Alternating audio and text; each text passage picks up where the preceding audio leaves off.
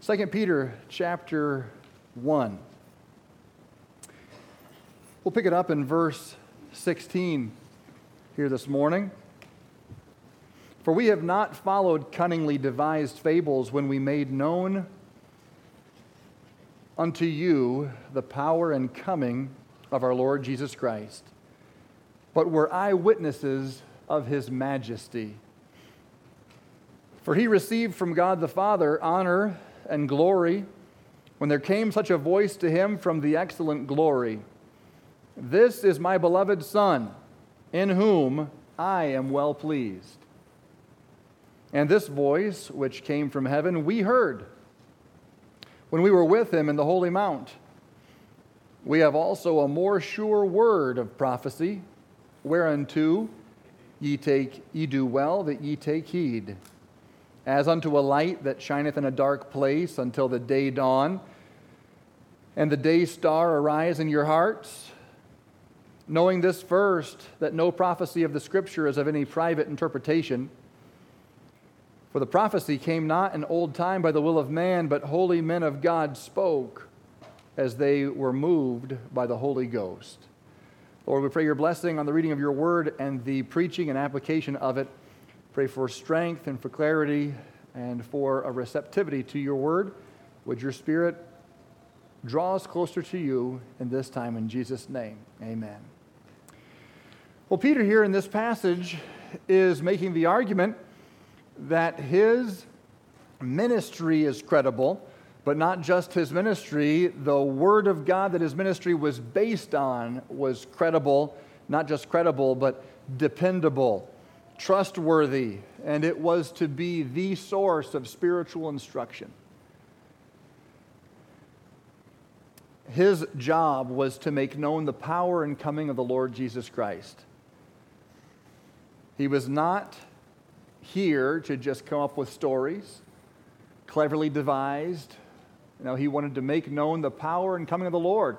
As he said, we made known unto you the power and coming of the Lord Jesus Christ. We did not follow cunningly devised fables, but were eyewitnesses of his majesty. We have an authoritative word this morning. The Bible is the Word of God. It's inspired of God. We'll talk about that in a moment when we come to verse 21. It's been preserved by God. Countless individuals have tried to stamp it out, to burn it, to ban it, to intimidate people who own it. It's been abused and manipulated, and all sorts of things sorts of attacks have been waged on the Word of God, and yet it stands the test of time, and it will always stand the test of time. No one will ever be able to eradicate the Word of God. God has seen to it that it will be preserved. His Word is divine. It's authoritative, not speculative. It's objective truth. And the Bible is really all we need to navigate this life. There are other things we use. It's not a problem to use a GPS when you're driving, okay? Or a school book when you're studying. But as far as what you and I need spiritually, the answers for life's questions, direction, a roadmap for our spiritual journey, the Bible is it. And we need to learn to love and heed the Bible. And some have, and others have found it boring. Others have found it a little dull. We live in a society where everything is fast-paced and lots of colors, and if you want the 3D IMAX experience, I'm afraid this isn't it, okay? This is not going to do it. There's no special glasses you put on and this thing pops. It's black and white. My Bible has no pictures, okay? But the Holy Spirit of God can make it pop. He can illuminate His Word. He wrote His Word. He can make it alive to you. He can open your heart to receive it. He can help to apply its specifics to every corner and crevice of your heart.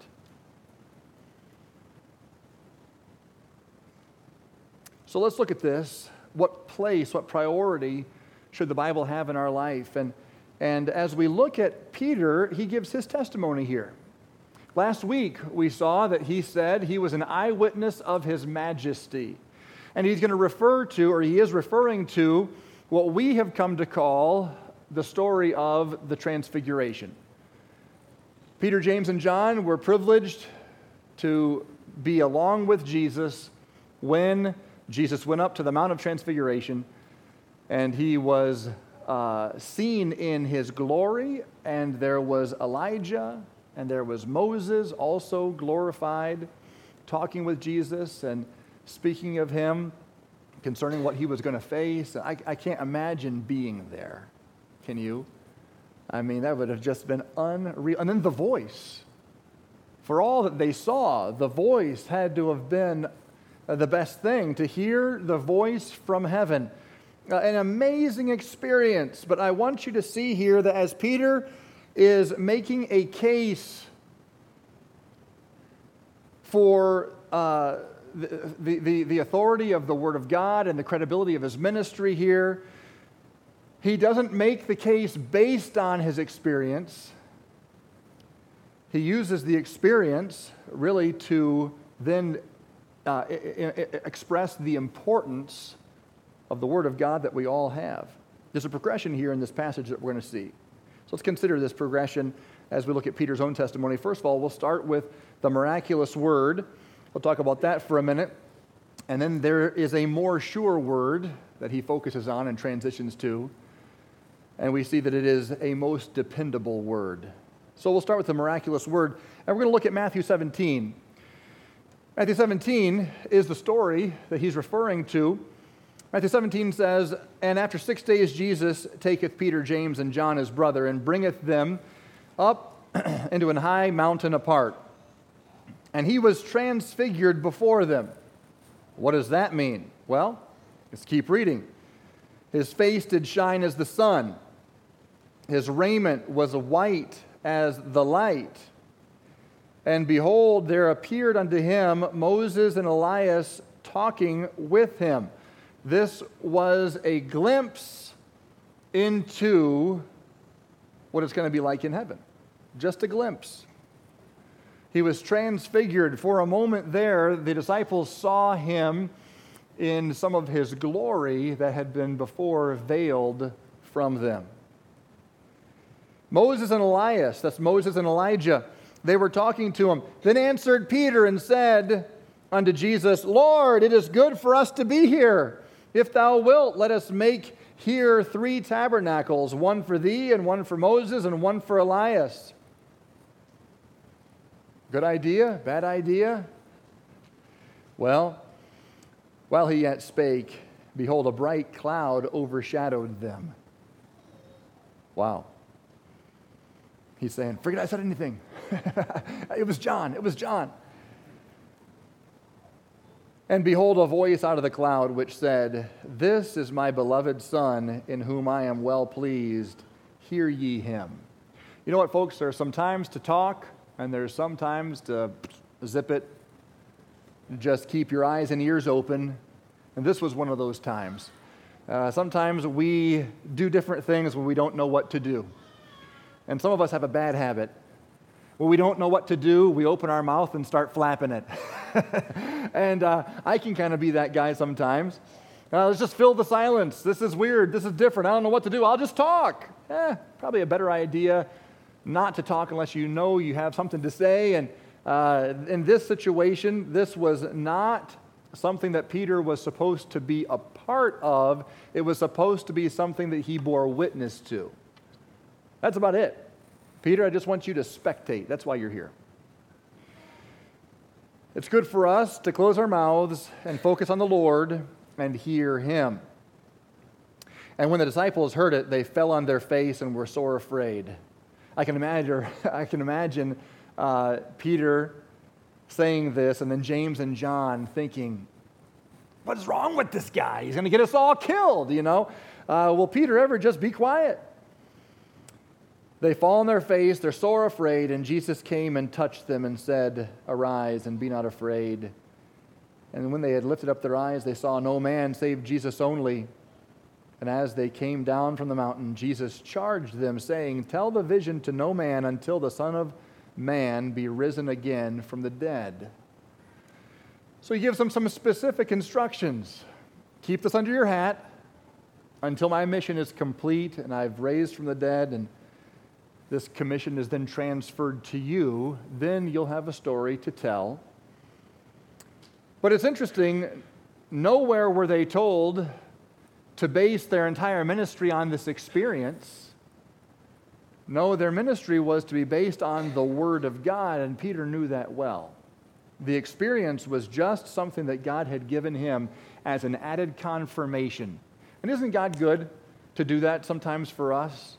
Now, you may not have had a Mount of Transfiguration experience, but if you're like me, there have been times where you've been waffling in your faith. You know the Word of God says this, and you know I need to do this, but boy, this is a really hard step. I don't know if I can do it. Lord, will you give me something? And sometimes God is just good enough to give you some other confirmation that says, yes, you can trust me, this is me, my word says what it says, you got it right, go forward. And God gave this to Peter, James, and John. What a blessing. Well, is there a biblical precedent for believers receiving their own personal word from God? This is a big thing today. I think it's been a big thing for a long time. People want to talk about their experience. They want to talk about what God told them. And they want to talk about the bright lights and the loud sounds and the dreams and the visions and the miraculous stuff. And it can be pretty cool. It can be pretty exciting to talk about all these things, and they can become the focal point. But is there a precedent at all for believers in the Word of God receiving their own personal word from God? Absolutely there is. Abraham, Isaac, Jacob, these guys all got a very personal word from God. Now, this was all before the completed Word of God, so bear that in mind. But still, they got a personal word from God. Moses, Elijah, Elisha, Solomon. He had a really unique encounter with God and got a personal word from the Lord. You've got Job. Wow. Job, did he get a personal word from God or what? About scared him and his buddies to death. But wow, that was something. Jonah got a personal word from God. And you can go on into the New Testament. John the Baptist's daddy, he got a personal word from God. Paul the apostle was walking down the street, going to Damascus, and bright light, and there was a personal, direct message for the apostle Paul, and that one, the Bible says, was heard by his companions. Interesting. So is that what we're supposed to do? Is that what we're supposed to take from this? We're supposed to seek a personal word from God, that we need the heavens to open and the thunders and the lightnings, and we need this booming voice, and until that happens, I'm just not a spiritual guy. Some churches would have you to believe that. Some individuals, some well-meaning folks, they have set their sights on experiences, and until you have had some direct revelation given to you, well, maybe you're not even saved, or maybe you're not filled with the Spirit, or maybe you just aren't that spiritual, you don't have that much faith. Are we supposed to seek these things? What is the biblical understanding of this? I would say this experience that Peter and James and John experienced was for them as well as for Jesus. If it hadn't been for them, they never would have seen a thing. They never would have heard a thing. Maybe God would have put them to sleep. And Jesus would have gone on, done his thing with Moses and Elijah, and they never would have known anything about it. But the fact that they were there and they saw and they heard means this was for them. All right, it says, this voice which came from heaven, we heard. That's what it says. This voice which came from heaven, we heard. This is my experience, he's saying. And like I said, if God didn't want them to hear it, they would have been shielded from it. Paul's companions on the Damascus road, they also heard the voice. Why? They were to be witnesses of the event, just like Peter and James and John were to be witnesses of this event. Christ's transfiguration proved his deity, which they were now eyewitnesses of.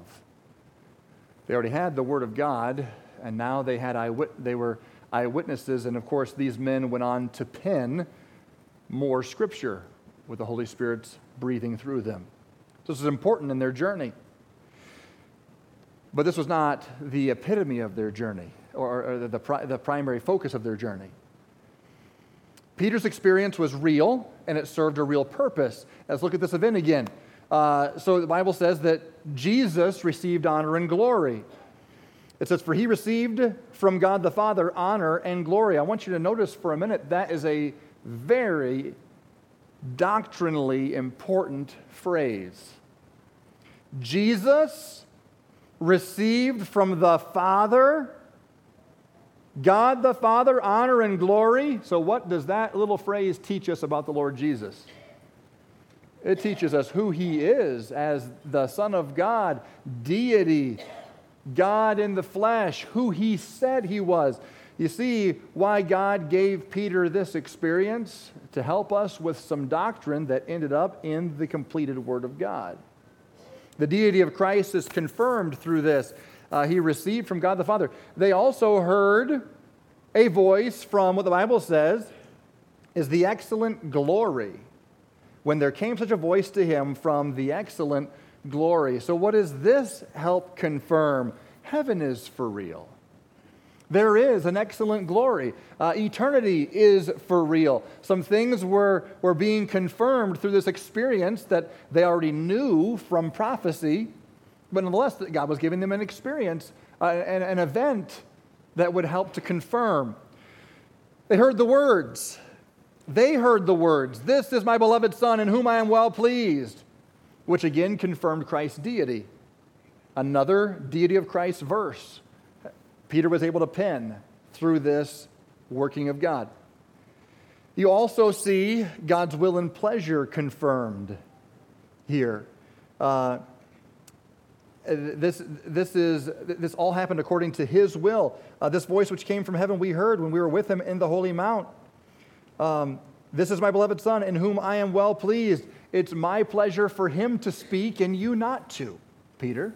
Okay? I'm in charge here, not you. It's not an egocentric, man-centered, feel your way through your Christian experience. No, this is very much a God-centered, obey the will of God kind of experience.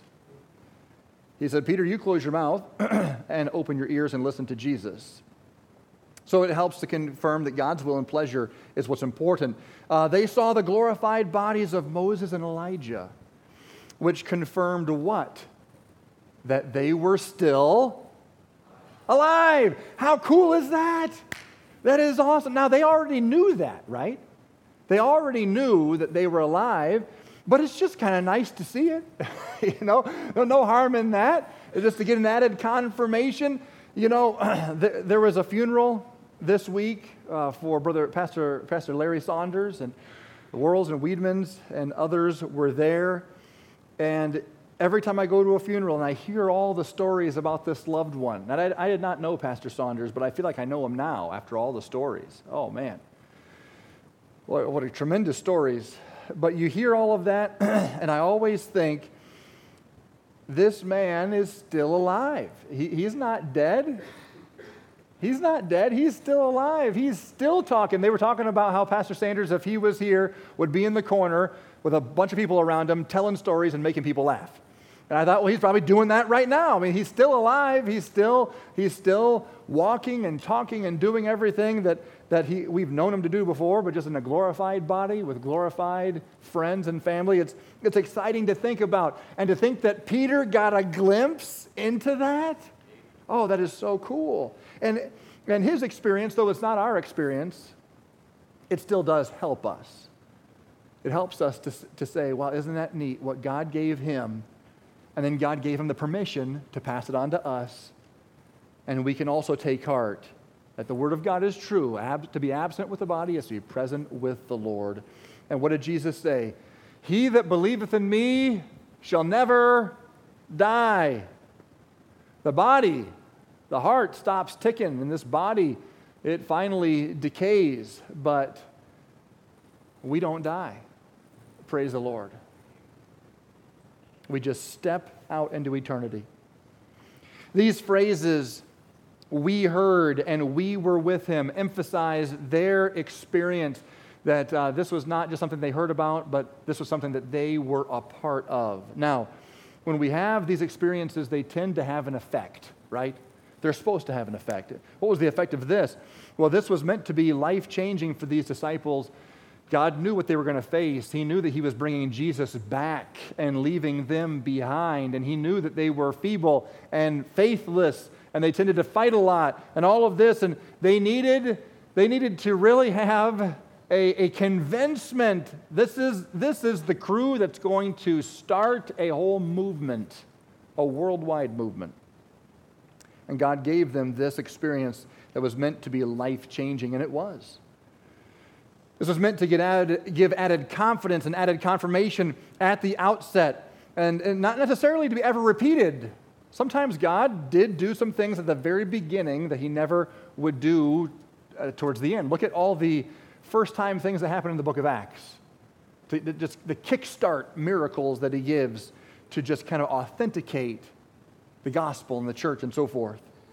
This was meant to give also added peace, comfort, and confidence to disciples as they accomplished their mission. They needed that peace and comfort so that they could then help give that to the other disciples. Well, some takeaways from personal experience. Well, as you see here with Peter, there was some very specific reasoning God gave him this experience. There was still more scripture to write, like the book we're reading right now. And this experience helped shape him as he was writing this. But God always has a reason for this. But one thing I want you to note is this: personal experience is not authoritative. We all have experiences. But Peter did not point to his experience. I'm getting ahead of myself for a moment. He pointed to the more sure word. And the reason for this is simple.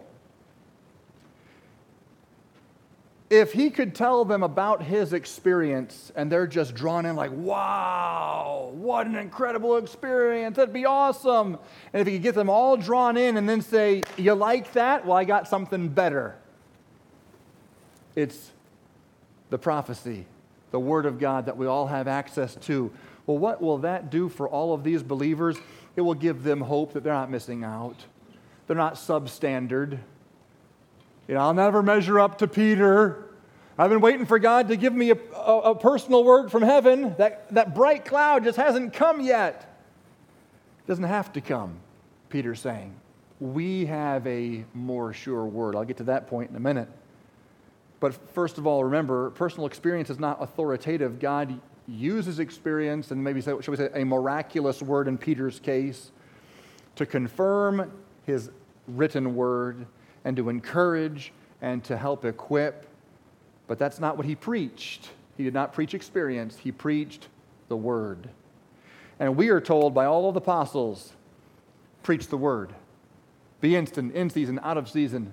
Reprove, rebuke, exhort with all long-suffering and doctrine. Preach the gospel to every creature. Nowhere did these apostles, who did have some pretty cool experiences, tell us that we're supposed to just seek the same kind of experiences. They said, no, you're supposed to take the living word to the lost. Don't preach your experience, because ultimately your experience was for you. It wasn't for anybody else. I talk to people all the time. I've talked to some of you here. Oftentimes visitors will come in, and the first thing they want to tell me about is their experience. Some bright light, some loud voice, some wind, some feeling, some zap, I've heard it all. I have heard it all. And they all want to know what I think of it. First of all, I don't judge anybody's experience and say, that didn't happen to you. You had too much pizza before you went to bed, buddy. That didn't happen to you. No, I'm not going to go there. Why? Why do I need to go there? I just make sure that what I hear doesn't violate Scripture. We'll come back to that point too. If you're telling me about some experience that you had and it totally contradicts Scripture, well, then I know that your experience was not what you thought it was. Okay? Otherwise, if there's nothing biblically nefarious about your experience, hey, I'll leave it with you and God. It wasn't for me in the first place. If it had been, I would have had it too. So I'm not worried about it. And you shouldn't be worried about convincing me of your experience. And you shouldn't need my pastoral blessing or stamp of approval. Pastor, did I really see this? I can't tell you that. You don't need me to say, that's cool. You don't need me to say anything. If God did something for you, you and God know. But whatever God did for you, it's not authoritative. It's just something God gave you to help you on your journey to have more confidence to do what He's called us all to do. To know the Word, to live the Word, to digest the Word, to preach the Word. I've seen people, they will get upset and leave a church because they had an experience that other people doubted. People didn't believe what I had to say. So what? That's the nature of these kinds of things. It ought to give you more confirmation about if it really came from the Lord, you and God are good. Okay? Leave people out of it. Why should they understand something that God did not bring them into? Now, having said that, personal experiences are not transferable. I cannot transfer my experience to you. Let's say I was a cancer survivor, stage 4 cancer survivor. And let's say it went on for 12 years of battling cancer and all of the chemo and all of the radiation and all the surgeries and all the stuff, and I survive. And then you tell me, hey, they think they may have found cancer. What can I do? I cannot just give you my experience. Can't do it. I can talk and I can help and I can give you some things that you may be able to pick up on. But my experience is mine, and you're going to have to forge yours. If I have something that seems more like a supernatural experience, I remember Steve Currington. Steve Currington is with the Lord now. He was the guy who started the Reformers Unanimous Addictions Ministry. God greatly used him. He started that because he was an addict, and one night he wrapped his tree around a car. They pulled him out of the wreckage thinking he was dead. Lo and behold, he's alive. They take him back into the hospital. He's dying, and he had just enough consciousness to hear and understand what they were saying. They're saying he's going to die. There's no hope for him. And he remembers crying out to God, and then he talks about the experience. He talks about the bright light that he saw and this experience that he had, and how he told the Lord that if God pulled him through, he would serve the Lord with his life. Well, he did pull through. He did serve the Lord with his life, and he helped addicts all over the world. And then God took him home to be with him 15 years later. So am I going to tell him, Steve, all that sounds good, but the bright light thing, no, can't go there. Can't go there. There were bright lights in the Bible, folks. Okay, it's happened before. It could happen again. I don't know why we have to argue that. Leave the individual to him and the Lord. But the individual also shouldn't peddle his experience that now, since I had this, you have to have it too. And if you don't have it, then you're not as spiritual as me. And if you really had faith, then you'd see it too. Now, hold on. That's not what Peter did. These things are not transferable. You can't pass your experience to the next generation, but you can pass this.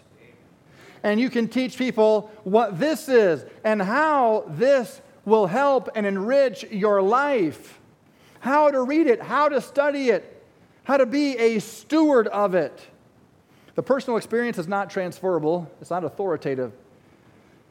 And I would also say personal experience should not be sought after. Don't be seeking some miraculous word when God has given you His inspired written word.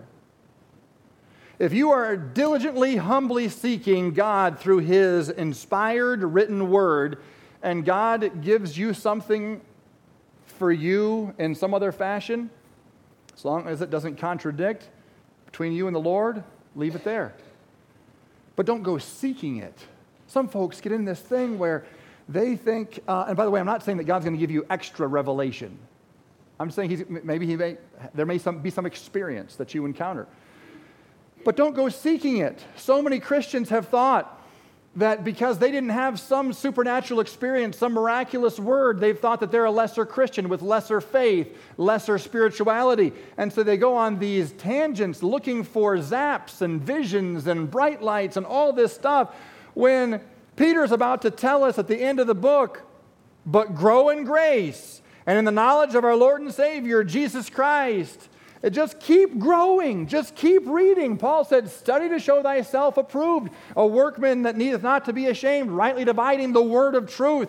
No one ever said, study and seek out that special something, that special miraculous word, because then you're a workman that needeth not to be ashamed if you've rightly had the experience or whatever. That's not what it says.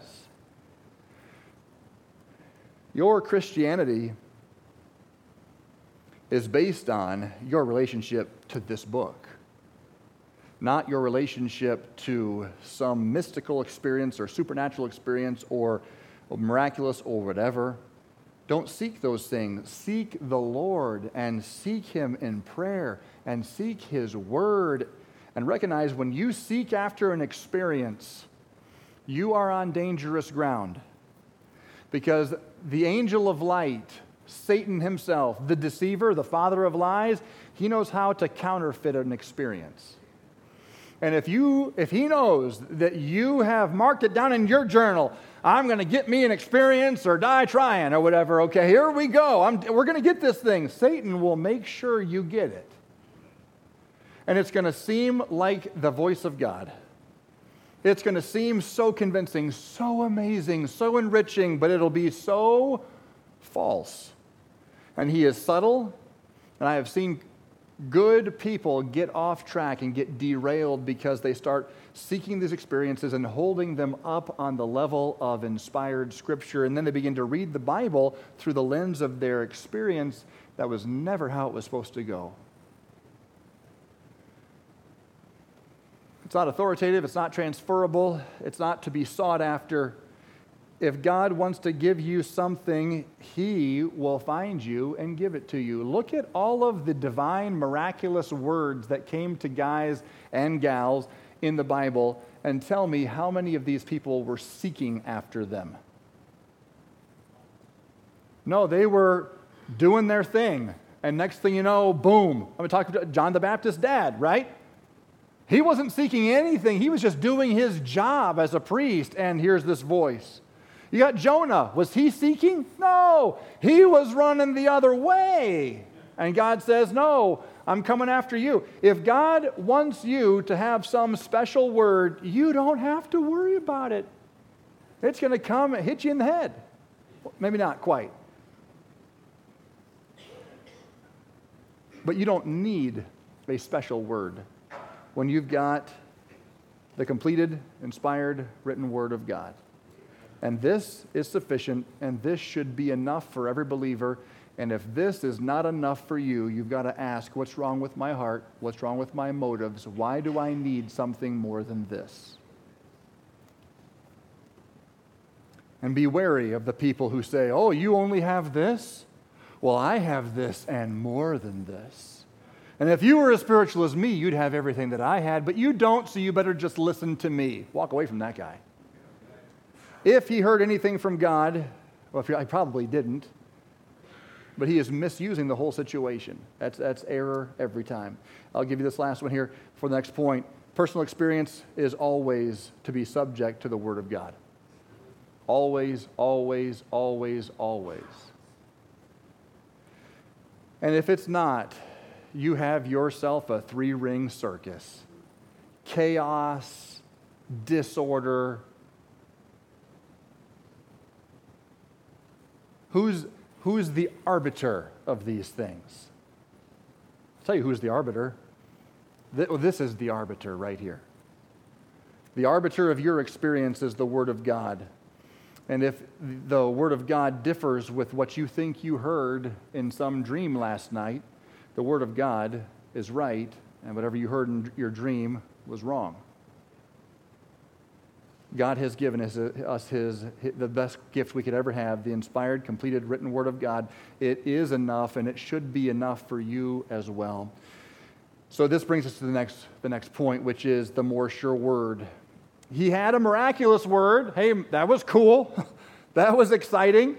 That picture, I can't imagine being there. But for all the excitement of that experience, he says, I want you to know we have a more sure word.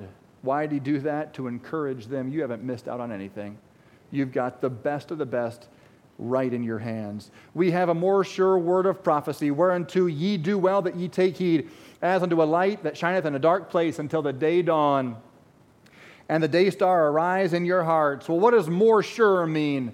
It's the idea of firm, stable, steadfast, certain, and established. We have the most certain word, the most established word, the most unquestionable word. Praise the Lord for that. It's trustworthy. It's credible.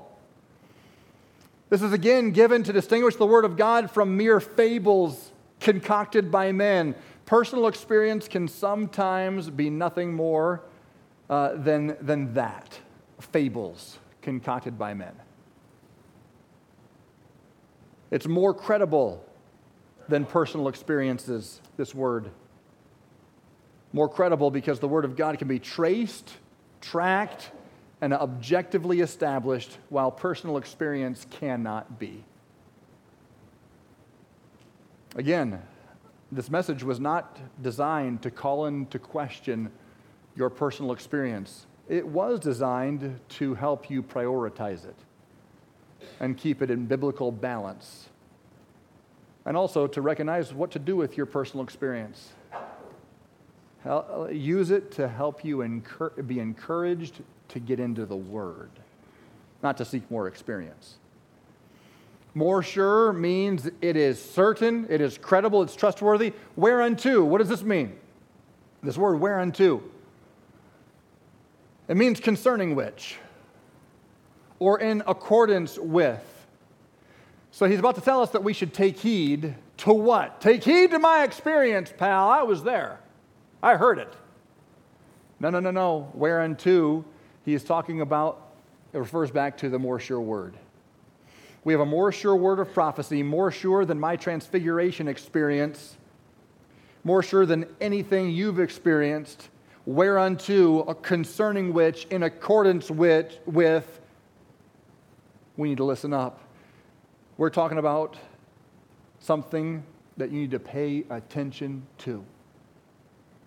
And then he says, ye do well that ye take heed. Well, what's the action? Take heed. Listen attentively to. Pay attention to. Listen up, he's saying.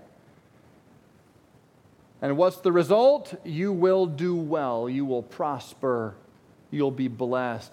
Whereunto, you have the more sure word, the Bible, whereunto, in accordance with this word, if you will listen up, pay attention to it, you will do well. Isn't that what Proverbs tells us? You just follow the word. Psalm 119, that whole passage, follow the word, and it's a good path. Good things happen when you're obeying God, when you're reading His Word, you're studying His Word. Your blessing is found there. This is a fountain. Drink from it. Be nourished. Be healthy. Again, some application here. Don't peddle your experiences. Preach the gospel. If God's given you experiences, I want to give you the benefit of the doubt for a minute. If God's given you experience, then it's too sacred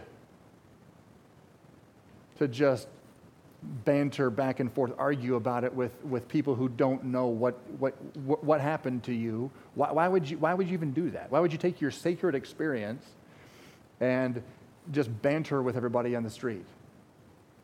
If something happened, great. Preach the word. Let that sacred experience that you had with God be that which feeds your faith to serve Him and others through His word. Prosperity and blessing is tied to your relationship with the Word, not some supernatural, miraculous experience. I've already made that point, but this is so key. This is where prosperity and blessing is found. So many churches, boy, oh boy, we get off there, and we're counting our experiences to see how many notches we have on our belt, to see how spiritual we are. That's not what this verse said. You do well if you take heed to the book. If you're more excited about your experiences than you are about the Word of God, something's wrong. That's a heart check right there.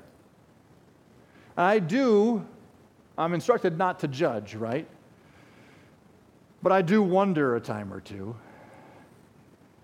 when I'm with a Christian who all they want to bubble over about is their experience, and we talk to them about the Bible, they just dry up. Oh, the Bible. Anybody can talk about the Bible. I mean, it's right there, black and white. But I want to talk about my thing. And it's just so amazing. You got to hear about my thing. If that's what gets you up in the morning, you got the wrong thing getting you up in the morning. Be excited about the Word of God. If you're more fiercely loyal to your experiences than the Word of God, I'm going to tell you something's wrong. You're off somewhere. I didn't call you to champion your stories. God called you to preach His story. Peter said, when we made known unto you His power and His coming. We didn't do it as those who followed cunningly devised fables. It was all about telling His story of His power and His coming. If your experience contradicts the Word of God, something is wrong. So we should take heed to His Word and prioritize that well above our experience. How should we take heed? Well, He gives us an illustration here. As unto a light that shineth in a dark place, until the day dawn and the day star arise in your hearts. It's a light that shines in a dark place. We've seen this elsewhere in Scripture. Psalm 119, 105, Thy word is a lamp unto my feet and a light unto my path. How many of you have ever been in a deep, dark cave? Any cave dwellers? No, cave explorers. There might be a couple of cave dwellers too. I am not a cave guy. Maybe a big, huge cavern where I can see the opening the whole time. I can do that. But, oh man, we were at a place once where you're exploring caves and you have to slither like a snake. For one, I'm 6'5". I don't get in places, and then get out. I don't know why, but some people like it. But caves get dark. Youth pastor at my old church took all the teens into a deep cave. Great idea, especially if you have a couple of teens you don't want to have in the youth group anymore. You just kind of conveniently, we lost a couple. They're with the Lord now, so I guess he took them into this deep, dark cave, and then he instructed them all. He had them all sit down, and he instructed them all to turn off their lights. They each had a flashlight. I was not there, but he said the darkness was the darkest dark you could ever experience. Like you could feel the darkness. Now, if you're in a cave like that, and it's dark, totally dark, and one guy has a lantern, and you got an opportunity, you can take the lantern and make your way out with the lantern, or you can say, no, I'm just going to feel my way through this. I've got this with my experience. I was here before, so I can get back. I'm just going to feel my way through. I don't know. Which choice are you going to make? I'm not doing that. I'm not trusting my experience. I'm just going to feel my way through it. I'm going to take the light that shines in the dark place. And this is what he's telling us. He says, listen, we have a more sure word of prophecy, whereunto ye do well that ye take heed, as unto a light that shineth in a dark place. You've got light. Why are you seeking the truth anywhere else but the light of His Word? Why rely so much on experience and just feeling your way through things when the Bible says the heart is deceitful and desperately wicked, who can know it? It's desperately wicked above all things, who can know it? The Bible says he that trusteth in his own heart is a fool. There's a lot in the Bible that tells us we should be very wary of our own heart and our own personal experiences because they can be deceived. They can be, what's the word I used before? Counterfeited. Take the light in the dark place. And how long should we do this? All right, well, until the day dawn, the day star arise in your hearts. Take heed unto the Word of God until you meet and see the return of the Son of God. Soon the day will happen when Christ will return. Praise God. When the day begins, we no longer need the lamp. We've got Him. When Christ is here reigning, when we are glorified completely, set apart, sanctified, Christ will rule in our hearts. There will be a day where we will no longer need the written word because we will be with Christ, the living word. That day hasn't come yet. Until that day, follow the light that will lead you through the dark place. And the light is not some light in your soul. I just saw a light. I just followed this light. No. This is the light, friend. We're about out of time. Let me give you this last one, a most dependable word. We had started off with Peter's miraculous word. Those are fun. Those are exciting. None of us have had what he had. If you thought you had an experience like Peter's, you're probably a little off there. But anyway, he put it in clear second place to the more sure word, which he now describes as the most dependable word. Knowing this first, that no prophecy of the Scripture is of any private interpretation, for the prophecy came not in old time by the will of man, but holy men of God spake as they were moved by the Holy Ghost. He is now telling us why this is the most dependable, the most trustworthy, the most credible word. More than anything that you and I could experience elsewhere, this is the most dependable word because it was breathed out by the Holy Spirit of God. The word inspired literally means God breathed, and that is what he did through these holy men of God. So what are some takeaways from this? Well, first of all, as he spells out, because of this, there's no private interpretation. No private interpretation. Knowing this first, that no prophecy of the Scripture is of any private interpretation, meaning this. The Scripture doesn't mean one thing for you and one thing for me and one thing for him. It has one meaning. Now, there are different ways of applying that meaning. So let's take a clear-cut Scripture. Thou shalt not covet, all right? So I can quote that Scripture, preach that Scripture, and one person is convicted of coveting cars, and the other person is convicted of coveting somebody's money or whatever. There's two different applications, but it's the same meaning, okay? So yes, there's going to be different applications because you're dealing with something that I'm not dealing with, so we're going to apply it specifically. But it means don't covet. That's what it means. You can't have somebody say, I got a private interpretation. I got a private interpretation on this thing. God just gave it to me. And this doesn't mean thou shalt not covet. It actually means don't covet all the time. Yeah, that's my private interpretation. Oh, cool. No. We can't go there. Some churches get sucked into this. Some well-meaning Christians get sucked into this. And you've got this philosophy today. This is my truth. That's a phrase that blew me away when I first heard it. I'm like, wait. What is my truth versus your truth versus just like truth? I thought truth was just truth. How do you do your truth and my truth? Well, for me, 4 plus 4 is 8. But for you, 4 plus 4 might be 10.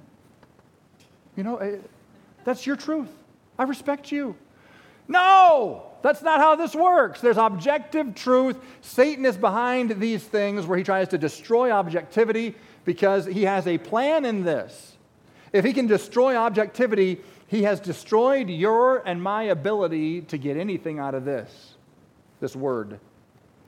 There's no private interpretation. No, this is my truth, that's your truth. The Bible has its own singular meaning, and we are tasked with discovering it. There's no contradictory messages to different people. And it doesn't mean that I'm the only one that can interpret it. Now, some people have taken it this way. No private interpretations, so I will do all the interpreting around here for you. That's not what it said either. It just said you can't go off and make your own private, cooked-up interpretation. But you should, as a student of the Word, study to show yourself approved.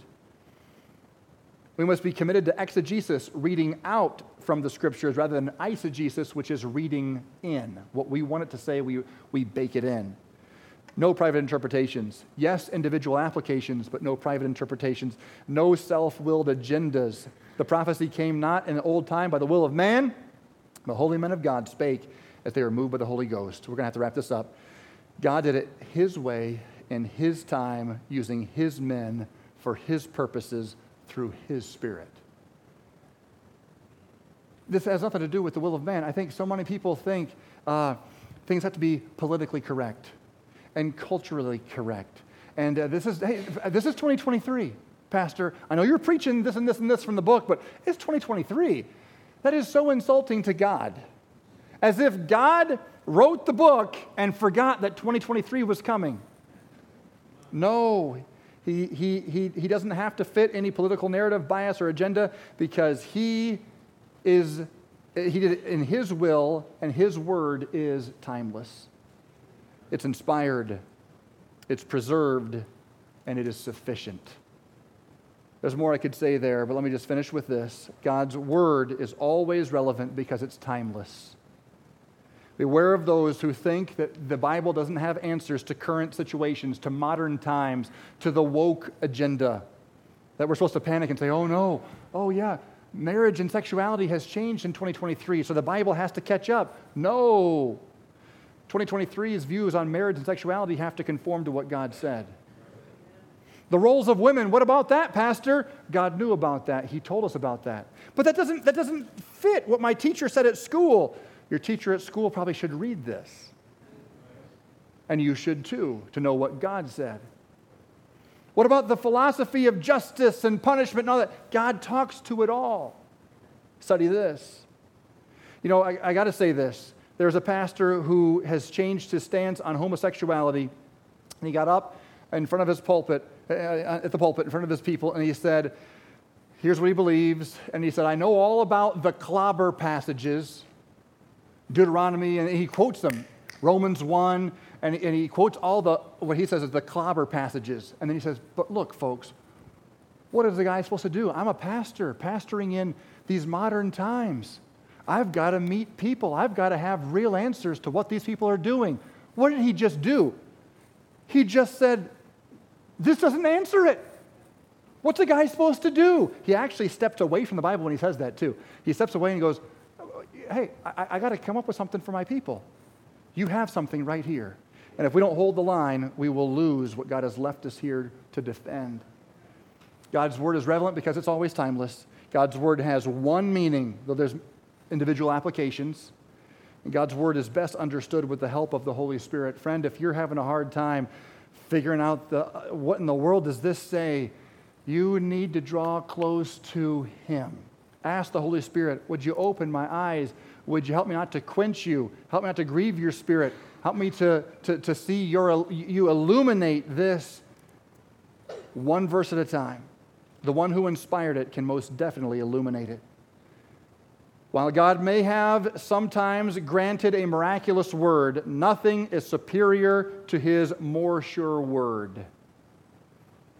Without a doubt, it is the most dependable word, and we would do well to heed it. Lord, I pray You'd help us as we navigate personal experiences and doctrines and questions and confusion and so forth. And I pray, Lord, that You would just help us to stay firmly grounded on the Word of God. I pray, Lord, that You would help us to be faithful to Your Word, to know it, to love it, to read it, and to obey it. We pray this in Jesus' name. Amen. I'm going to say this in closing. If you have a need in your heart, let me know about that. If you want me to pray with you, I'll be in the back. We can talk. If you're not sure that you're saved, we want to talk to you about that. First and foremost is to know that you have a relationship with the Lord Jesus Christ. And I'm always available to talk to you about the need of your soul. We have a busy day here today. We're going to go eat. CJ's going to tell us about that. We're going to do some work on the grounds preparing for the Christmas experience. But your spiritual need is my priority. And so if you have a need, I want to talk to you about that. I want to help you with that. And we'll make time for it.